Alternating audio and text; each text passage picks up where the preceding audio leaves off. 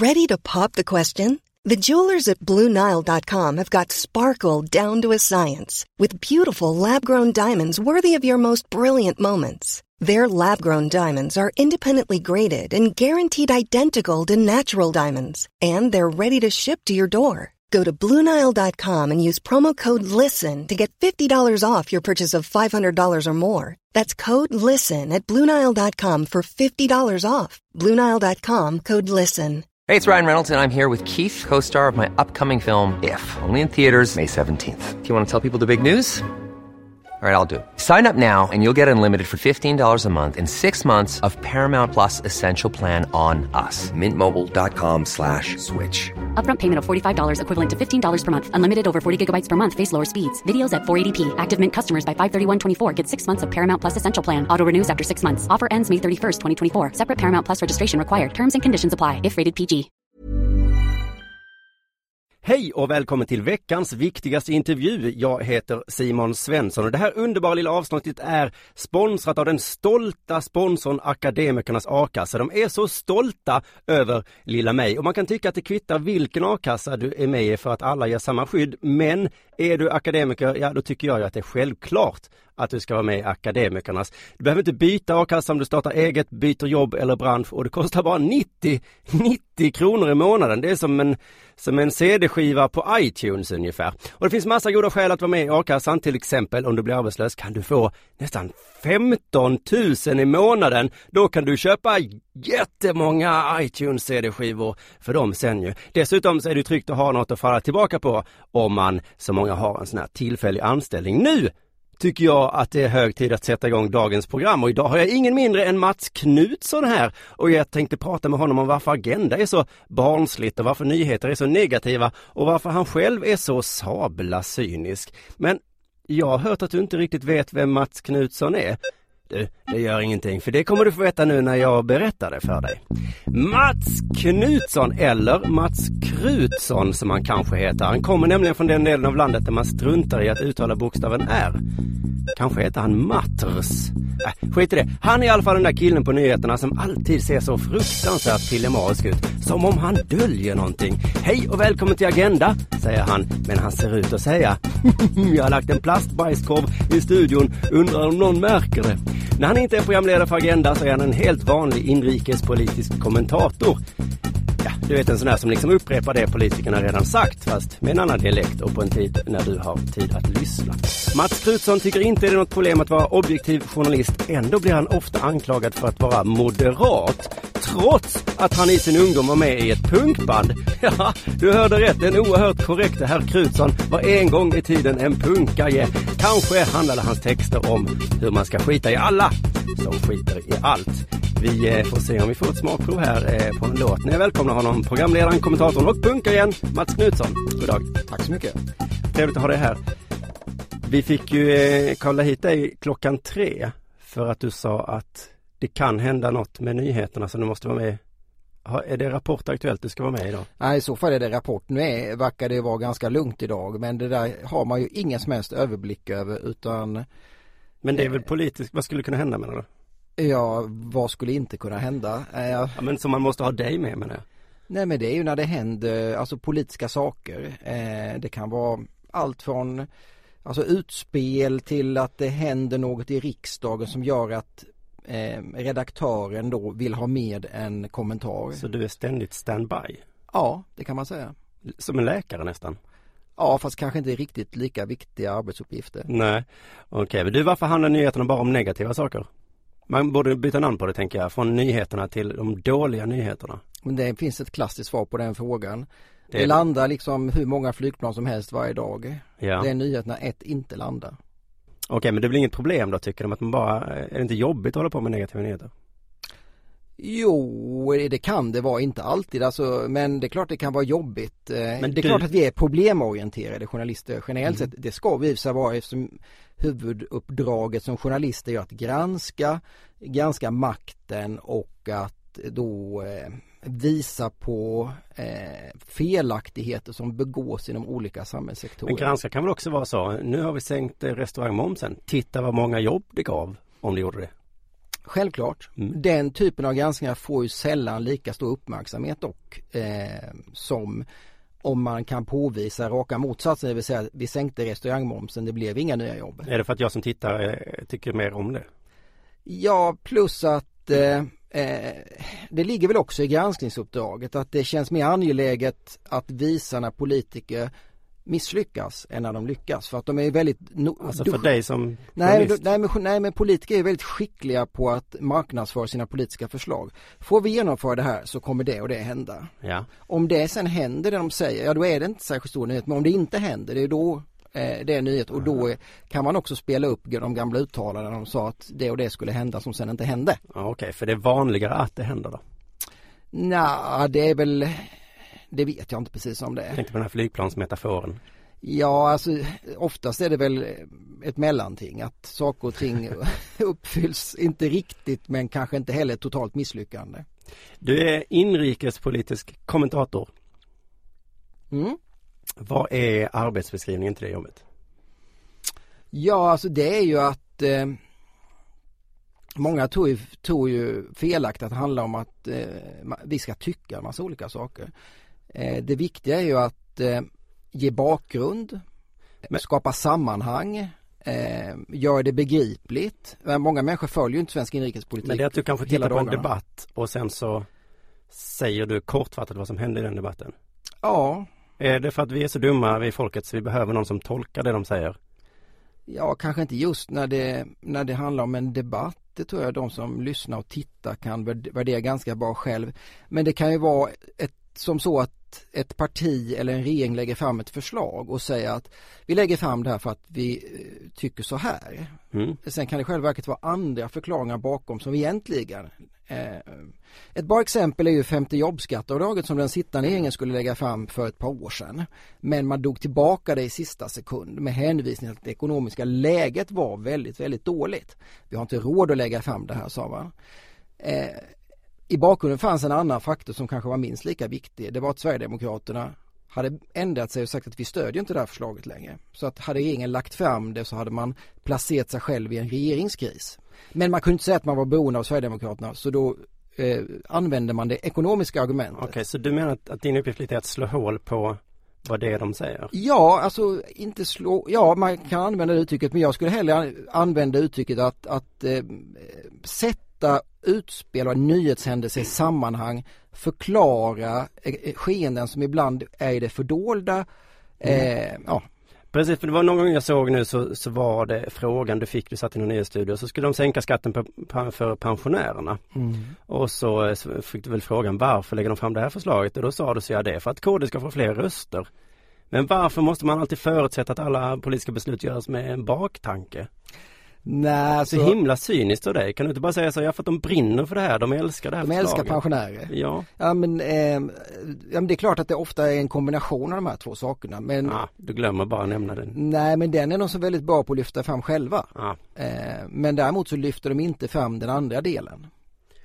Nej, det gör de ju inte. Men det känns som satir och så. Deras jobb är liksom att just säga så här, det är bara för att vara cynisk kan man inte allting. Men när journalister är det, då tappar jag ju tron på politiken. Nej, men det ska du inte göra. Men det är klart, du får inte glömma bort att en politikers viktigaste uppgift är att vinna nästa val. Så allt en politiker gör... Fast det där var ju jättecyniskt sagt. Den politikas viktigaste uppgift är väl att se till så att landet blomstrar och är underbart. Ja, men alltså om du frågar en politiker så är det svaret du får. Alltså har man makten... Säger de det öppet att de bara vill ha makt? Nej, jag säger inte att de bara vill ha makt. De vill ju förändra saker. Men för att kunna förändra det de vill så måste de ju ha makt. Annars så kan man kan tycka vad som helst hemma på kammaren, men man kan inte genomföra det om man inte får makt. Därför är det så viktigt för dem att få makt. För att då kan de genomföra det de vill och det de tror på. Okej. Och varför vill inte du att de ska få makt? Eller? Jag vill ingen åsikt om de får makt. Däremot tycker jag det är viktigt att lyfta fram sådana saker. Som till exempel nu när det svårt krisdrabbade Kristdemokraterna, det har du? Ja, där hördes det där. När de då lyckas få gehör för den här typen av förslag i regeringen så är det naturligtvis för att uppfylla sina vallöften och för att skaffa sig ett bättre utgångsläge inför valrörelsen. Ja, okej. Jag tycker inte att, men det är väl som du säger underliggande hela tiden. Ja, behövs absolut. du att säga det inför för varje förslag som har lagts? Nej, men jag säger inte det varje gång, men ibland är det ju väldigt påtagligt. Ja, okej. En annan sak som jag inte förstår med sån här politisk kommentering är, det säger så här, det har kommit ett politiskt utspelat förslag och så säger kommentatorn, ja, vi får se väljarna om de tycker om det här förslaget. Och så sitter jag i soffan och tänker, men det är jag som är väljaren. Vem pratar han med? Ja du, det vet jag inte, för jag förstår inte riktigt vad du menar. Ja, men alltså det kan vara så att väljarna älskar det här förslaget. Och så sitter jag där och tänker att nej, det gjorde jag inte. Eller jag visste knappt om att det fanns. Och så står det någon där och berättar för mig vad jag tyckte. Det känns som de pratar med kanske någon i något annat land kanske. Det är kanske ett annat land. Nej, men jag vet, har jag verkligen sagt det där? Ja, det tror jag inte. Du gör inte det? Okej. Okej. En annan gång fick du frågan så här. Vad kommer debatten i riksdagen handla om idag? Så svarade du, ja, det är skattesänkningen, jobben och skolan. Men vad tillför du i det läget? Jag svarar på frågan. Ja, men varför ska du berätta vad som kanske kommer hända därför om en timme? Därför att programledaren frågar mig. Okej, det är inte du som... Nej, men ibland är det ju så att när det är stora debatter i riksdagen, då har vi en liten livesnutt innan i morgonsändningarna. Där vi berättar vad debatten ska handla om. Mm. Och det vet man ju för det mesta ungefär vad debatten handlar om. Och då berättar man det. Och kanske också om det är något extra intressant med den här debatten. Om det är någon ny deltagare, om det är någon ny infallsvinkel sen förra debatten. Det är... Man gör det helt enkelt. Ja, men det är ungefär som inför fotbollsmatcher. Fast vi får inte lika mycket utrymme som inför då typ Portugal-Sverige. Men... Nej, okej. Men det jämför det med en sportsändning helt enkelt. Man gottar sig lite i hur det kommer, vad som kommer hända. Överhuvudtaget tv har ju blivit mer och mer så att man börjar med uppsnack. Man har liksom själva evenemanget. Sen har man nedsnack med kommentarer och analyser. Och det funkar väl många gånger. Men det är ju ett koncept som är lånat delvis av sporten. Ja. Vad tycker du om det då? Det har jag inga problem med. Nej, du får ju mer jobb. Ja, visst.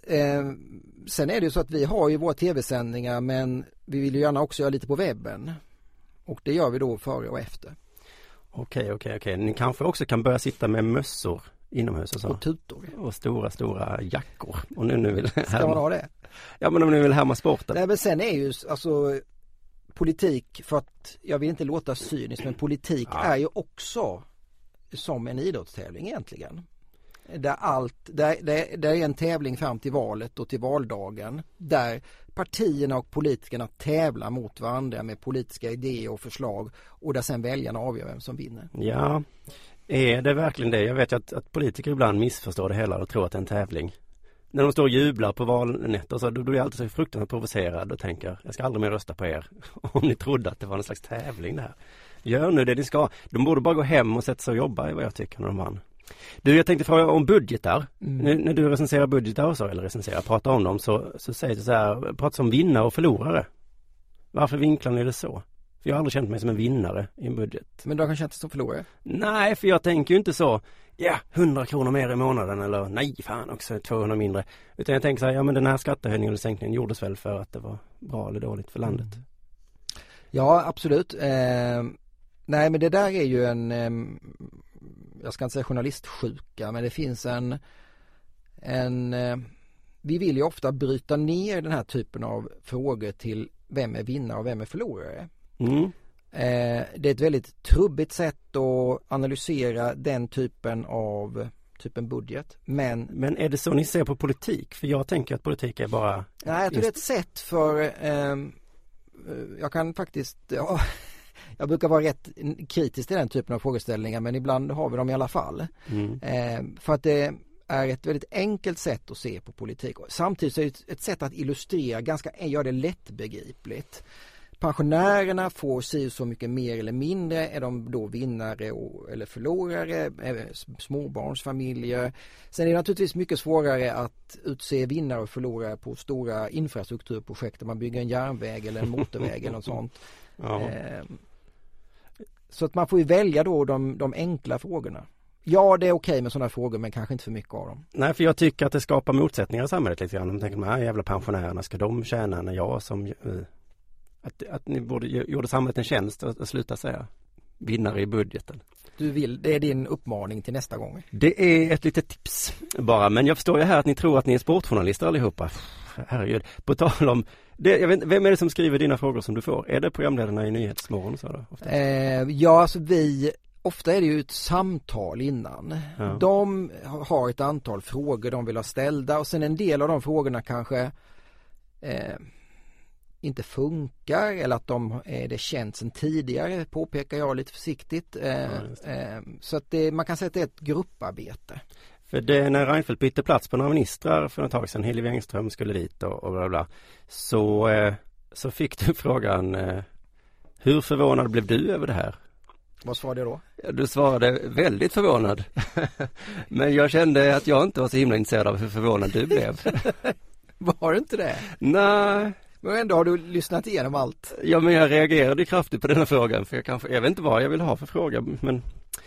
Nej, men det var väl ett sätt. Jag tror inte att jag sa enbart det. Nej. Utan jag tror att jag sa att i och med att Fredrik Reinfeldt så sent för bara någon vecka sedan, eller om det var 2 veckor sedan, hade sagt att det inte skulle bli någon regeringsombildning. Men var det du som bad dem att de skulle ställa den frågan? Nej. Fråga förvånad jag blev. Nej, det var det faktiskt inte. Nej. Det kan jag skriva mig ifrån. Okej, nästa fråga var så här. Var detta ett smart drag av Fredrik Reinfeldt att byta på de här ministrarna? Ja, det tror jag inte.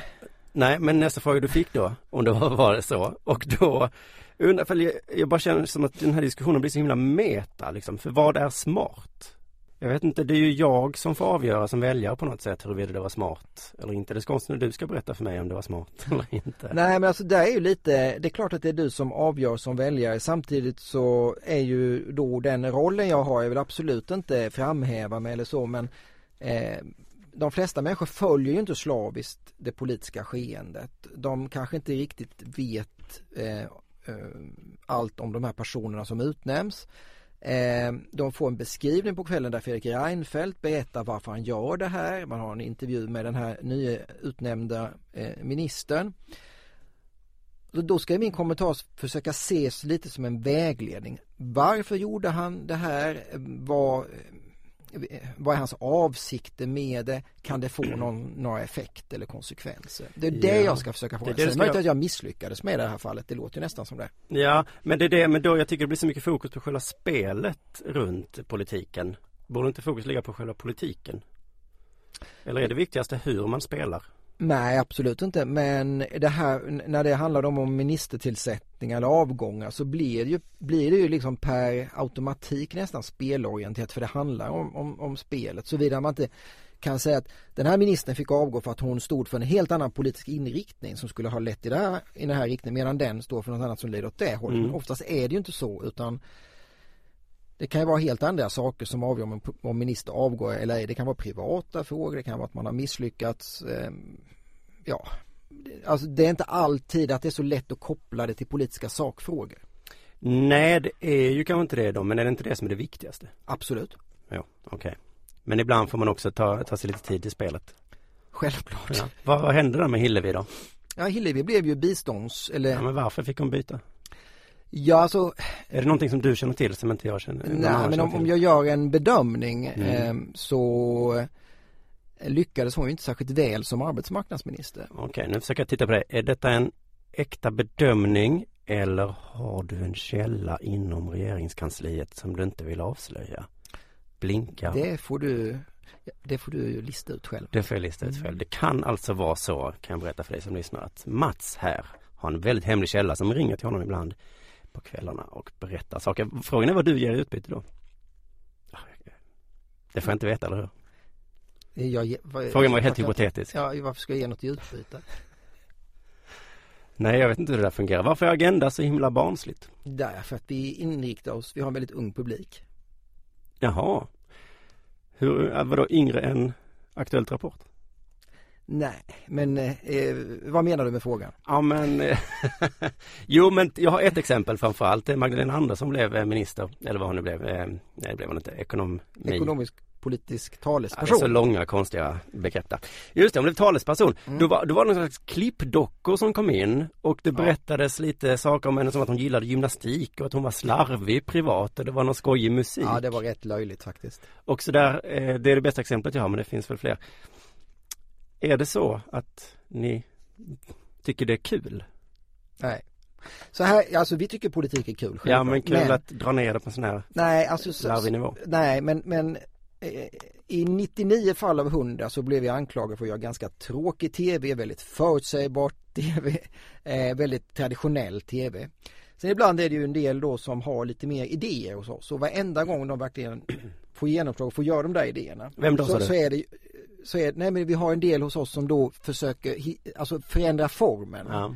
Försöker göra något nytt som ingen annan har gjort förut. Och nästan varenda gång de här får då okej för att göra det här så slutar det just med så här att det kommer en sur fråga om att det var löjligt och barnsligt och sådär. Ja. Och då sitter du som så det är ingen som vågar göra det sen på 2 år. Nej, okej. Sitter du gammal i gamet och tänker det är alltid någon som ska ha något nytt. Precis. Så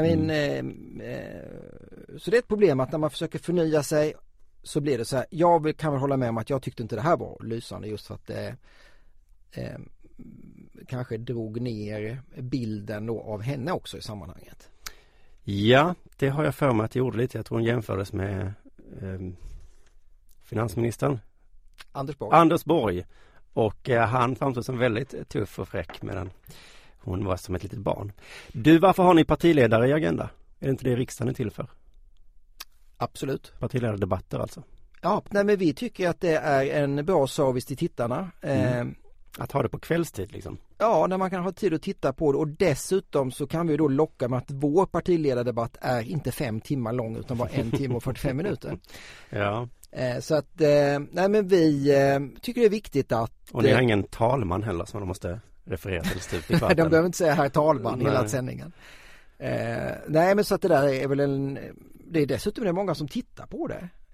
Vilket man då en söndagkväll 1 miljon svenskar väljer att titta på en partiledardebatt när det går sport, underhållning och långfilmer. Det är inte dåligt.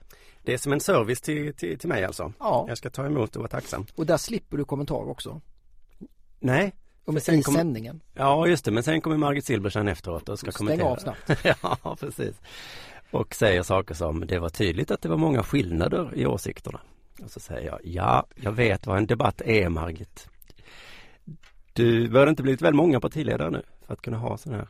Jo, vi får bygga ut studion efter nästa val om det kommer ännu fler partier. Ja, är det inte så i Israel att de har hur många som helst i sin partiledardebatt? Ja, men att de har 80 partier i sin riksdag. Eller jag vet inte, men de har väl vi har ju ändå den här riksdagsspärren som hittills eller historiskt sett har varit ett skydd och som naturligtvis är det fortfarande, men den är ju... Mot att partiledardebatter ska bli alldeles för långa. Att man ska ha 25 partiledare. Det pratas ofta också efter sådana debatter om vad som är en bra debatt. Vad är en bra debatt? En bra debatt för mig är ju en debatt där det hettar till, där man ser tydligt vilka de politiska skillnaderna är. Vad är en dålig debatt då? Ja, det är en debatt där de är överens om det mesta och men det är allmänt inte en debatt. Sömniga. Ja, du menar om de bara... Nej, men alltså det finns ju, jag har ju haft rätt många debatter och jag märker ju direkt när man kommer in i en fråga, vill de debattera det här? Ibland vill de ju inte det. Det märker man. Vad har de för anledning att inte vilja det? Ibland så vill de ju inte. Ett bra exempel från förra partiledardebatten där vi naturligtvis la mycket tid på skolan. Det är ju att där har ju varken då Löfven eller de borgerliga partierna något intresse att prata vinster i välfärden. De vill inte få upp den frågan. Alltså undviker de det och då får du alltså 8 partiledare och Jonas Sjöstedt står i ett hörn och ropar om detta och de andra går egentligen till svaromål och då går det inte att få en debatt. Nej, men du menar att då undviker de frågan på ett sätt som så att det blir lite eller? Alltså inte blir en dålig debatt, men att du märker att det blir inte de här, alltså de bästa debatterna är att när de verkligen kastar sig in med hull och hår och vill debattera det här. De vill verkligen tala om för att vi skiljer oss verkligen från han som sitter där. Ja, men det är precis, men det vill väl de också, så blir det inte alltid så? Nej, alltså det finns ju frågor där de vill efterlikna varandra. Jag menar, I skolfrågan till exempel, där var ju först Jan Björklund väldigt framgångsrik och då försökte Socialdemokraterna likna Jan Björklund. Sen kom de på att det var mycket vinster i skolan och då blev båda två ängsliga och började prata mycket mer om vinstbegränsningar. Nu har ju Björklund liksom tassat tillbaka på andra sidan igen. Så det ska låta som att han är väldigt kritisk till vinster. Okay. Ingen av dem vill ju egentligen ha in den här frågan i valrörelsen för att de är rädda att det skulle bara gynna Vänsterpartiet. De är rädda för att vi folket håller med Vänsterpartiet i den här frågan alltså. Ja, för de vet inte riktigt, tror jag, hur opinionen slår i den här frågan. För å ena sidan så är då alla väldigt, väldigt kritiska till att företag plockar ut vinster från de här verksamheterna.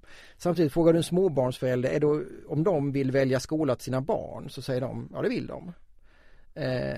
Så att det är inte alldeles enkelt för den som då är framgångsrik i sin bekämpning av vinster i välfärden kan råka illa ut om man skulle börja prata om valfrihet. Får jag ställa en annan fråga? Hur mycket invandring tål Sverige? Det är faktiskt ingen fråga, det var ett löp.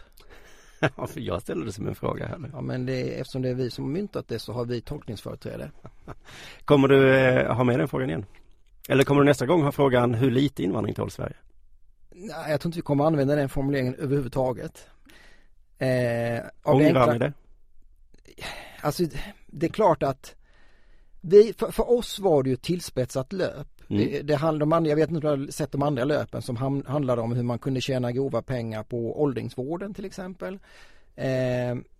Sen ställdes ju inte den här frågan i själva debatten. Då var det dåligt löp skulle jag säga. Nej, det här var 3 meningar som var tillspetsade och tänkta att locka till intresse. En av partiledarna skulle säga det kanske? Eller? Ja, det hade inte varit... Eller hur menar du, varför säger du det i löpet om det inte ska komma med i programmet sen? Ja, men alltså ämnet var ju med. Frågeställningen den hösten var ju en debatt, inte minst på kommunal nivå, inte från Sverigedemokrater utan från socialdemokrater, olika alltså schatteringar som hade då som lyfte den här problematiken. Och då tog vi med det i programmet, i den här partiledardebatten. Jag tycker du ska lyssna på den. Såg du den eller? Ja, jag tror det, men jag minns inte riktigt. Nej, för det blev en ganska bra debatt som ingen har pratat om. För att alla bara fastnade direkt vid den här formuleringen. Så från den utgångspunkten så var den kanske inte så klokt vald. Eftersom den skuggar över allt annat. Ja, och plus att den är ju fortfarande ett rött skynke för många. Mm. På gott och ont kanske. Det är den som kommer göra dig känd på riktigt. Du kan åka runt och föreläsa föreläsningen. Hur mycket invandring tål Sverige. Det är du som har kort minne. För unga journaliststudenter i framtiden. Men SVT sägs vara opartiskt. Och så. Men ni har ett program som heter Agenda. Vad är agendan? Agendan är att varje vecka försöka lyfta de mest aktuella och brännande samhällsfrågorna. Okej, och på ett objektivt sätt? Självfallet. Men jag och många med mig menar att det inte riktigt går att vara objektiv så länge det finns personer och människor med. Hade det inte liksom varit bättre om ni bara, det här är en klassisk fråga, ni bara går ut med vad ni tycker och så kan vi som tittar kan förhålla oss till det på ett annat sätt då? Du glömmer att det finns journalister och det finns liksom aktivister. Jag är journalist.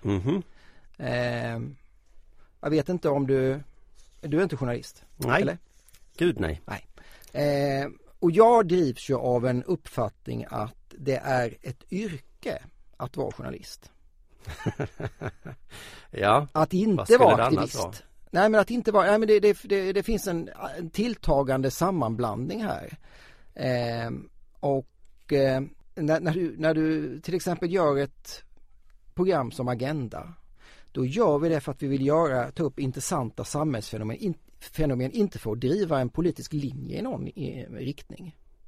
Men du vet också att det som är intressant för dig är ointressant för någon annan och det kan ju mycket väl bero på vilken bakgrund och vilka åsikter man har. Absolut. Nu gör inte jag ett program alltid som jag anser, alltså det är inte så att jag bestämmer själv utan vi är många som bestämmer vad som ska vara i Agenda. Vet ni vad ni har för åsikter i redaktionen? Så? Nej. sånt som är hemligt i Sverige. Ja, man kan ju väl berätta för sina kollegor och kamrater. Men man måste inte, såklart. Du, nu ska jag sätta dit dig. Trots att jag inte är journalist så har jag lyckats här nu i fällan. För nu sa du att det var inga problem att vara objektiv. Men jag har ju det inspelad på band. När du säger på frågan, går du att vara opartisk, så svarar du nej. Men man ska försöka vara så opartisk som man kan. Har jag sagt det? Japp. När då? Almedalen i en liten paneldiskussion där. Där ser man då får jag avgå nu när du har det på band dessutom. Nej, men det är klart att det här med partiskhet eller opartiskhet är ju själva nyckeln. Samtidigt så är det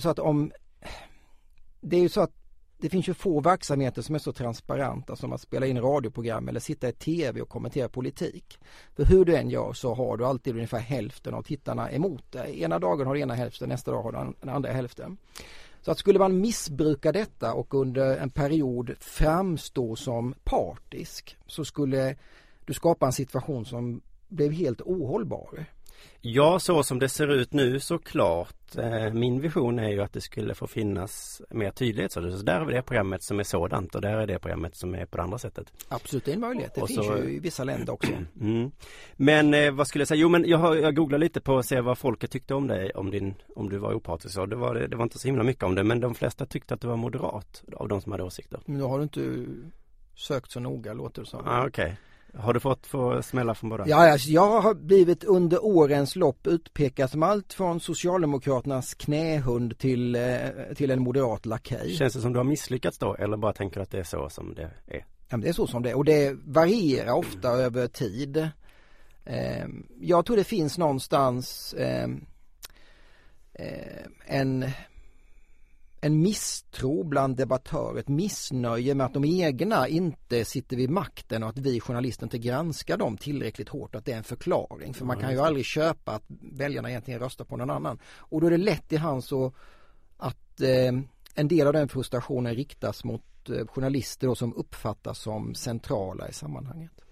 Ja, jag vet inte. Nej. Men om du som politisk kommentator då, vad är det som särskiljer dig från andra? Om det inte är liksom dina åsikter och så. Ja, men eller är en politisk kommentator bara ett vitt papper som bara speglar exakt det som har hänt? Ja, men det är klart att du har ju någonstans en input. Den beror ju det var kanske det jag var inne i Almedalen på vad du har, liksom vilken utbildning du har, vilken bakgrund du har. Den beror på vilka källor du har.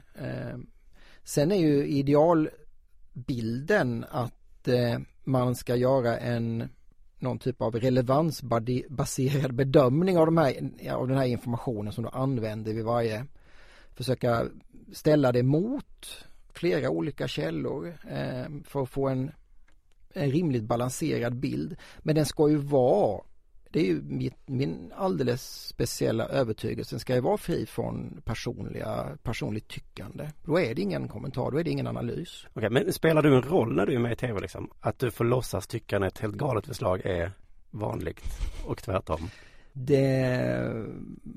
Kommer det galna förslag, vilket är inte jag särskilt ofta, då kan man väl ändå kanske inte säga att de är galna, men man kanske kan säga att de verkar inte särskilt underbyggda, eller man är mycket förvånad över dem. Men du försöker se så neutral ut som möjligt, eller?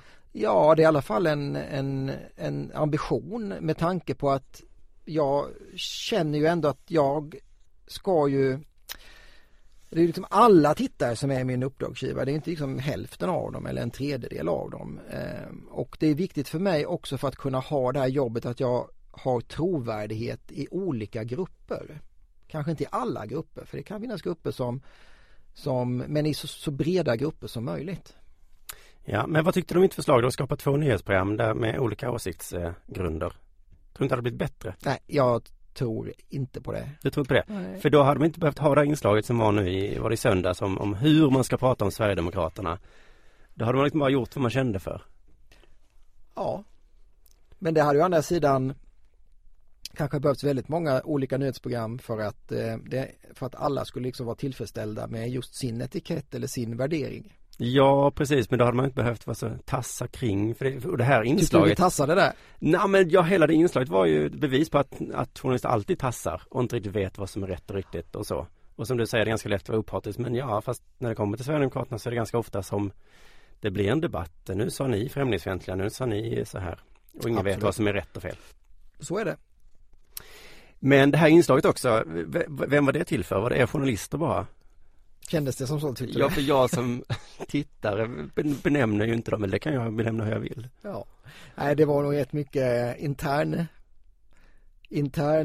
debatt. Intern debatt, ja. Så ni borde därför förhoppningsvis kanske ändå, med tanke på Twitterflöden den eftermiddagen och den kvällen, så verkar det vara antingen väldigt många som är intresserade, eller också så var de få intresserade oerhört aktiva på Twitter.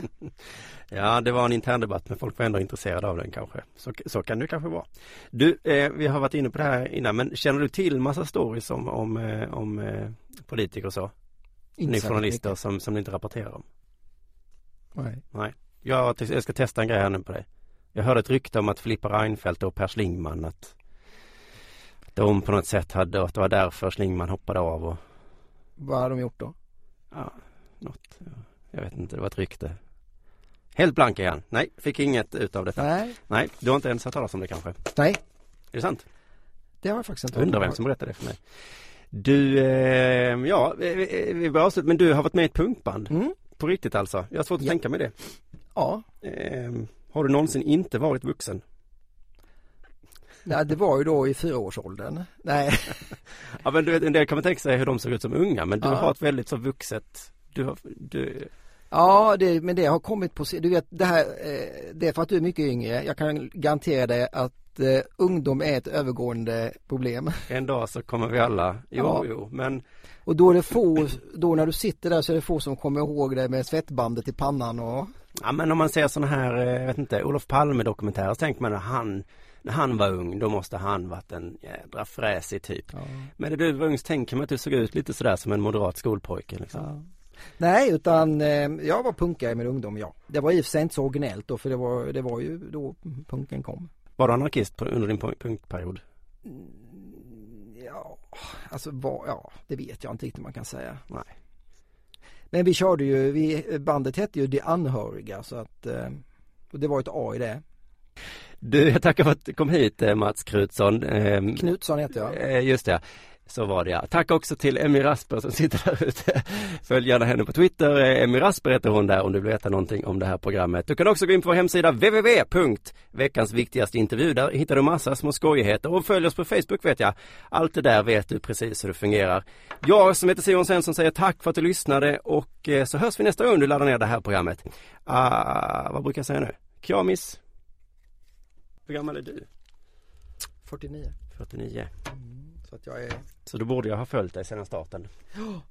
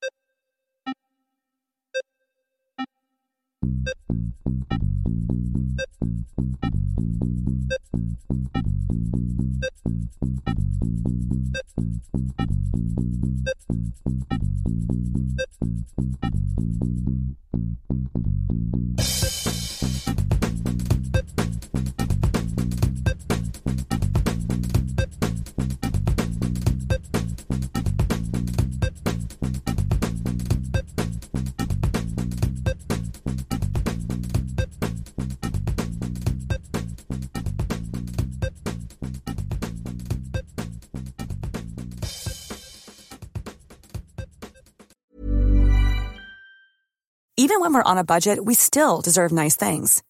Quince is a place to scoop up stunning high-end goods for 50 to 80% less than similar brands. They have buttery soft cashmere sweaters starting at $50, luxurious Italian leather bags, and so much more. Plus, Quince only works with factories that use safe, ethical, and responsible manufacturing. Get the high-end goods you'll love without the high price tag with Quince. Go to quince.com/style for free shipping and 365-day returns.